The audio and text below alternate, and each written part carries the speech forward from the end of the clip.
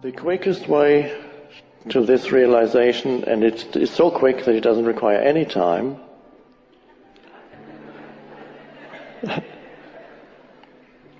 is what we've already pointed to here to many times tonight: an inner alignment with life. Life is now. Not to make this moment into an enemy, to say yes to it, to welcome it, to allow it to be. That's really enough.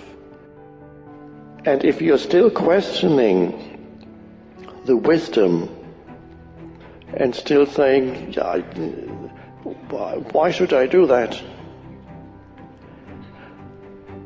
Whatever happens at any moment, which is only the one moment, whatever happens in your life appears to be a separate event. This happens and then that happens. But if you look, physicists who have studied, who have looked beyond the surface appearance of things, found that the entire universe is interconnected. The actual, what seems like a separation between different things, does not ultimately exist. It is a web of interconnectedness. The entire cosmos is one. Everything is connected to everything else. And Buddhists have always spoken of this for 2,600 years, of the interconnectedness of all things. And so, if something happens at this moment, it cannot not be. It is inevitable. Anything that is has an inevitability to it, because the entire cosmos has brought this event about.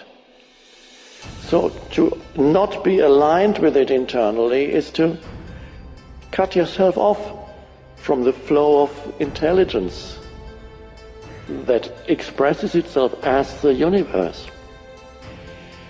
And to be aligned with what is to be also in alignment with the one intelligence, which then flows through you and will affect what you do. It will do through you. You are not separate from it.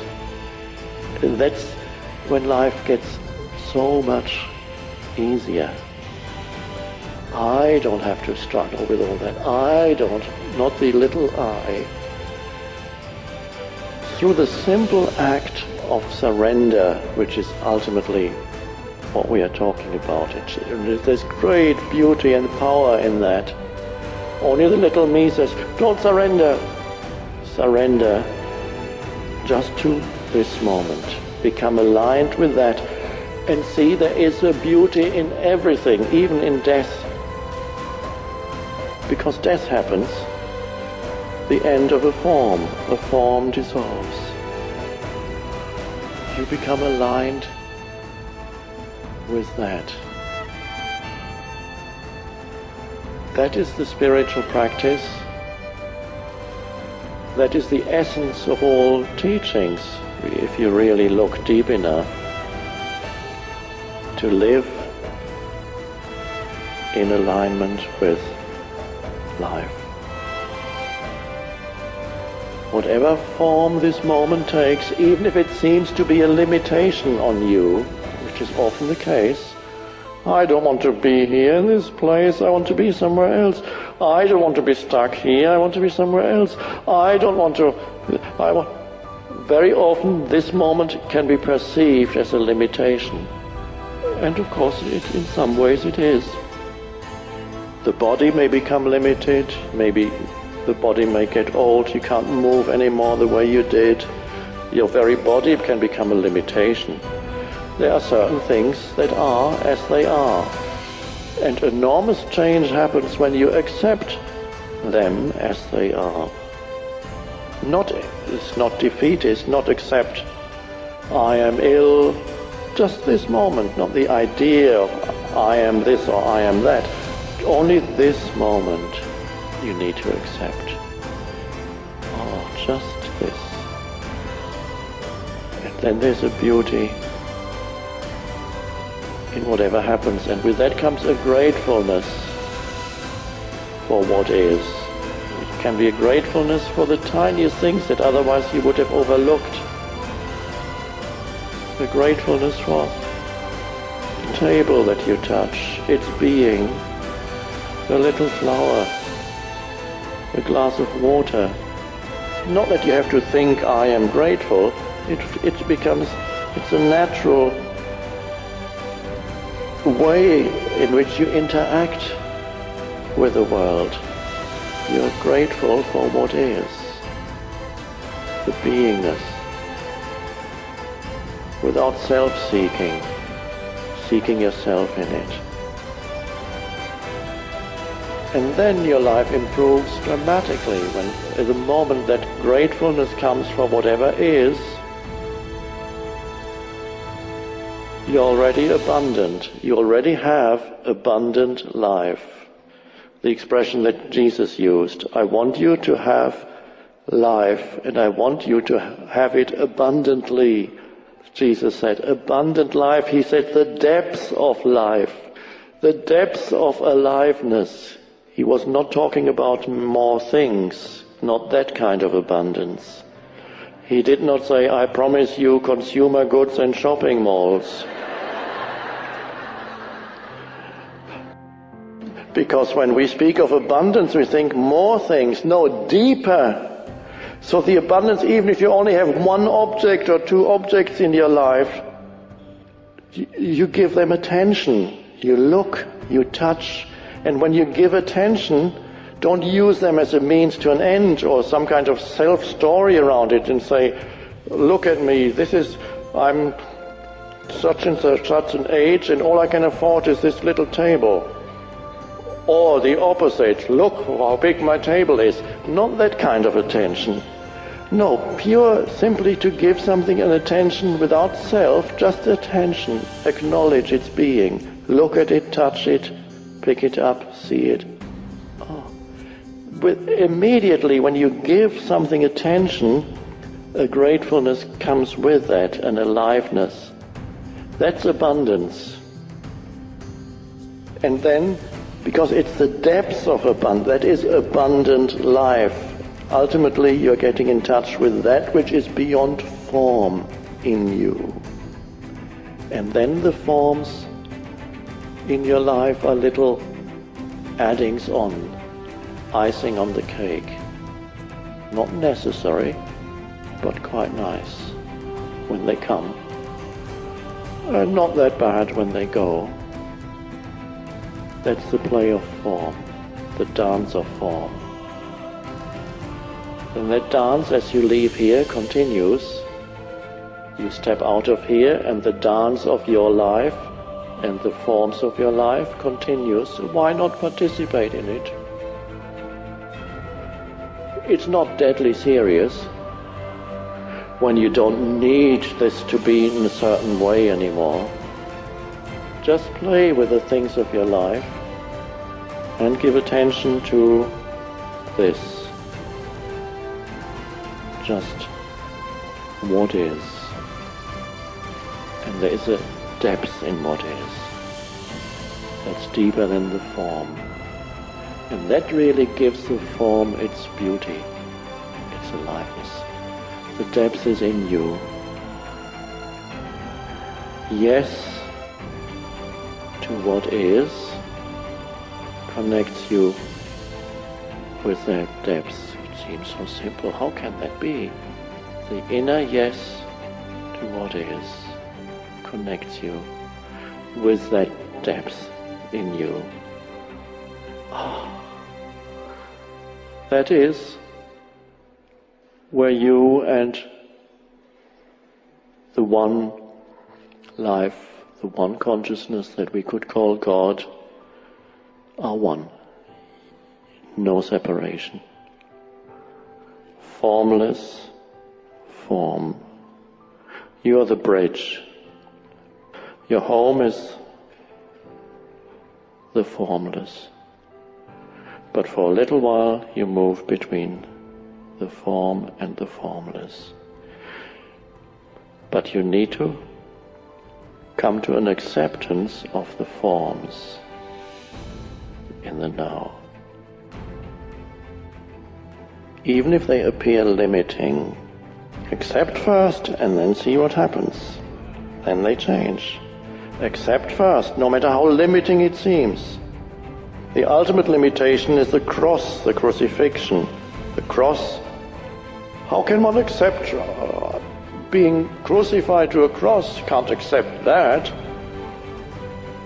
But this being that is you, ultimately, each one of you, accepted the most extreme form of limitation. Torture instrument, the cross, the torture instrument, said, not my will, but thy will be done. Thy will, whose will? The one. The will of the one that brought this event about. And the torture instrument suddenly became a symbol for the divine. And you don't need to be a Christian to understand that. Most Christians have a limited understanding of what that means. The torture instrument suddenly becomes an opening and becomes a symbol for the divine. They are one. The greatest limitation, when totally accepted, becomes the opening. So if there's still suffering in your life, and if there's acute suffering in your life, the greatest limitation can become the opening. But it may be that you don't need that much suffering anymore. You've had enough.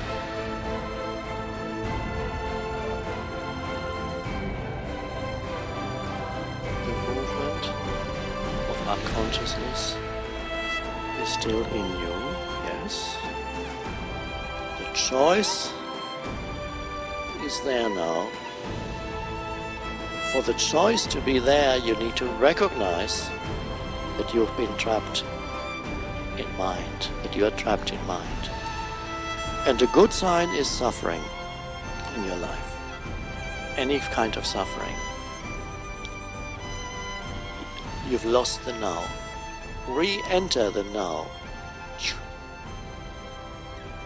One way is sense perceptions.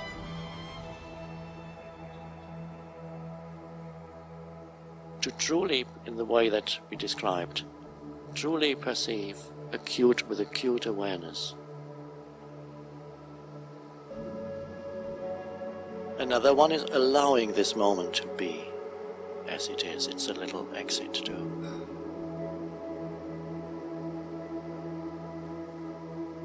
And the beautiful one is the inner body, feeling the aliveness in your inner energy field that takes attention away from thinking.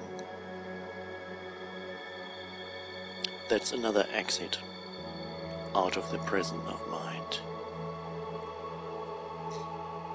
That may be particularly helpful when the worry pattern starts, if that's the pattern. Worry is a form of fear. At night, for example. All that's needed is notice that it's happening to you. That requires already a minimum of awareness. If you don't have that, you have no choice. Because you are totally the warrior. Worry, W-O. And the other one too. You're totally the warrior, and then you have no choice. So that fact that there is choice means there's at least the minimum of awareness, even in the midst of unconsciousness being taken over by the momentum of the mind. There's still the minimum of awareness that knows that you're being taken over by the mind. And at that moment, choice becomes in. But that is not up to you. It's by the grace of the divine that minimum of awareness is there in you. And there, the choice is there. And again, it's only a perspective to step out. And the warrior will tell you, no, I can't, no point. That's another thought. Should you totally believe in that thought? No. There's a thought that says you can't possibly get out of it. And you really need to think about this. and then you do it anyway. It is very, that mind is very clever with arguments and trying to convince you why not, and then you do it anyway. You can't feel the inner body now. What's the point in even trying to feel the inner body with what's going on in here? There's no point in even trying, and then you do it anyway. And then you sense there's an aliveness in your hands and your feet. Rest of the body. Who says you can't feel your body? It was just a thought. And then attention moves there. And it is quite possible within a minute or two you can shift from a worrying entity to feeling intensely alive and present in your entire energy field. And that means the inner body becomes an anchor for staying present. It's your anchor. And then you will notice the pull of the mind of wanting your attention back, and it'll then come up with some other thought. Just before you go in, just think about this. And then it pulls your attention half out again, and for a moment you're back in that. And then you notice it again, and you're back in the body.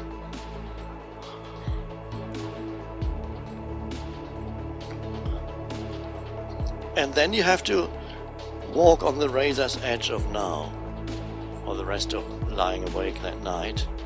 Because if you leave the now, you suffer.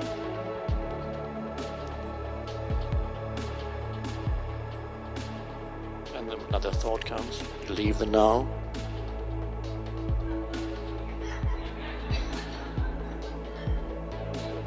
And then you're back. That is beautiful practice.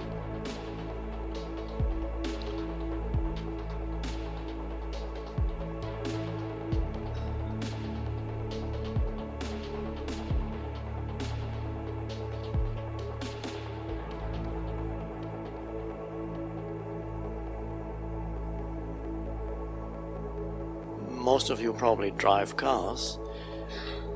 Another wonderful field of practice to drive your car in presence. You're less likely to have an accident also. Mostly when you drive your car, you're thinking about something else. It's on automatic. You're not thinking about the driving, and nor should you be, because you wouldn't be driving very well if you were thinking about.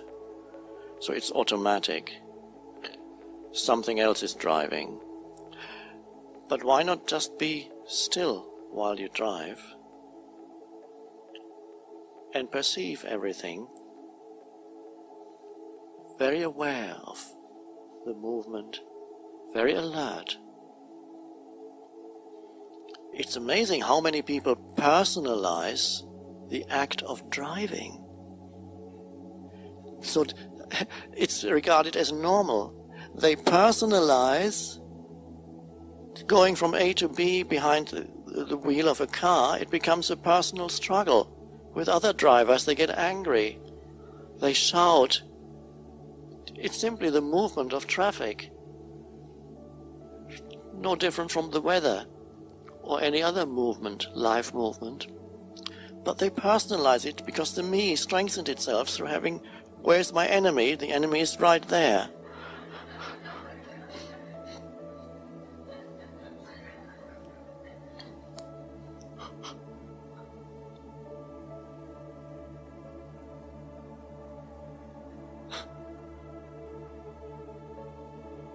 I always say, beware of driving pain bodies.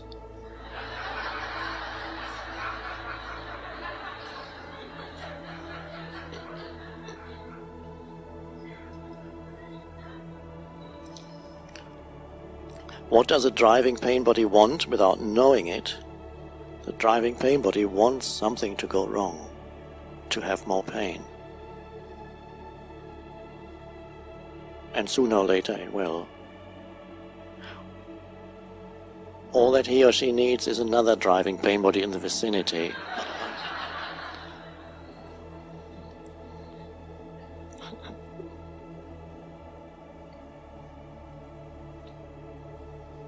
So our practice here for nature, your own room, walking from A to B, not making that movement into a means to an end, needing to get there. Just be there every step. The next step is not going to be more important than this one. The arriving is not going to be more important than this moment. Be there within every step. Walk around the campus here as a field of aware, alert, alive presence, without carrying the burden of your story, and think about it as you walk.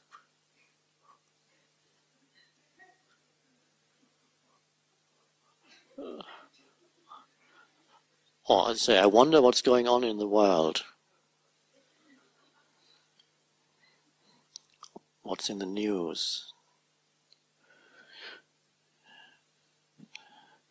Not good. It wasn't good last week.